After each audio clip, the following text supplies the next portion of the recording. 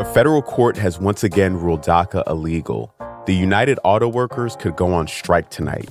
And if you're looking for proof of aliens, a man presented his discovery to Mexican lawmakers. I'm Jeff Pierre, and this is The 7 from The Washington Post. It's Thursday, September 14th. Let's get you caught up with today's 7 stories.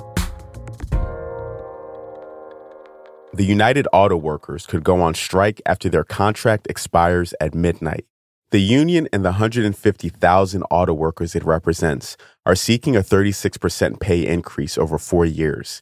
They also want shorter working hours and the restoration of the benefits they lost around the time of the 2008 Great Recession.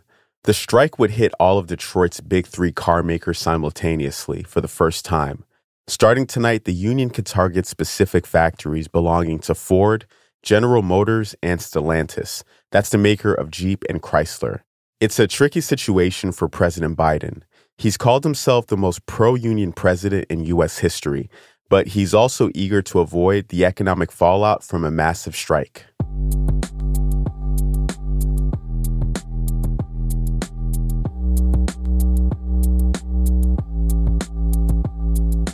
Number 2, a federal court has once again declared DACA illegal.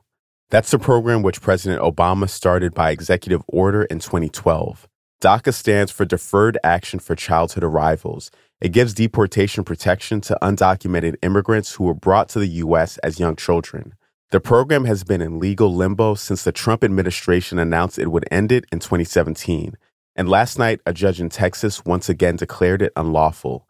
The Biden administration had sought to codify the program into federal law last year, but now the fate of hundreds of thousands of people remains uncertain.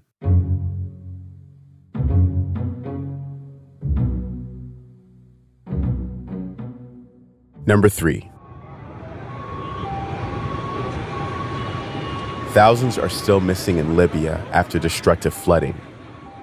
An official said yesterday that bodies were everywhere, under collapsed buildings and lying in the streets in the coastal city of Derna.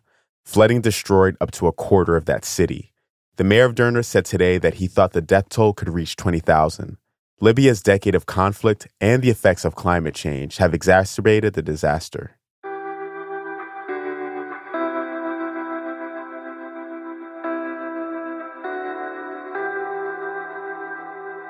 Number 4.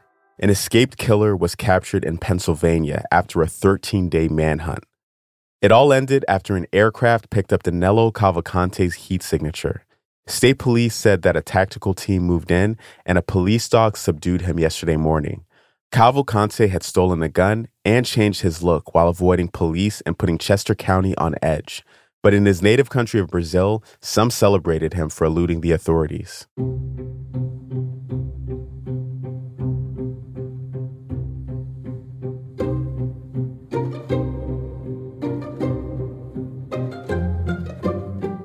Number 5, Canada is experiencing its worst wildfire season on record. This year's fires have tripled the previous record for carbon emissions in a wildfire season. They've also burned the largest land area ever observed in the country, according to researchers. Human-caused climate change is making larger fires more likely in more places. The fires have led to evacuations of tens of thousands of people. They've caused dangerous air quality in Canada and the United States, and smoke plumes that reached Europe. And the wildfire season isn't even over yet.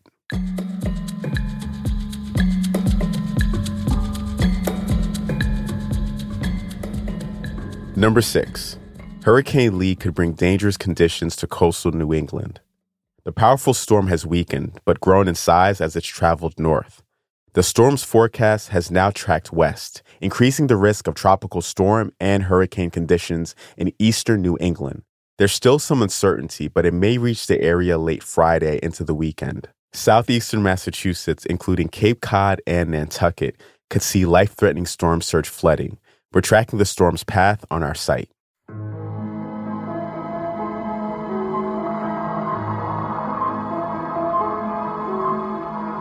And at number 7, a self-proclaimed UFO expert presented alleged aliens to Mexico's Congress. Jaime Maussan, a journalist and ufologist, revealed what he called non-human corpses to Mexican lawmakers yesterday. The two scrawny cartoon-like creatures were presented during Mexico's first official hearing on unidentified aerial phenomena, or UAPs. That's something the U.S. government has been spending more time on, too. The bodies were discovered in 2017 in Peru, and scientists determined they were 1,000 years old. Speaking under oath, Maussan claimed that they were definitely not from this planet. Now, this isn't the first time Maussan has claimed to have found evidence of alien life forms. He previously said that other similar specimens, also recovered from Peru, were also aliens, but those turned out to be mummified humans.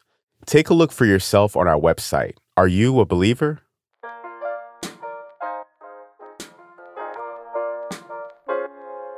That's the show for today, and I know what you're thinking. You're looking for a way to stay up to date on the latest alien news. A good way to do that is by subscribing to our newsletter. It's free, it covers a wide range of topics, and it hits your inbox early every weekday morning.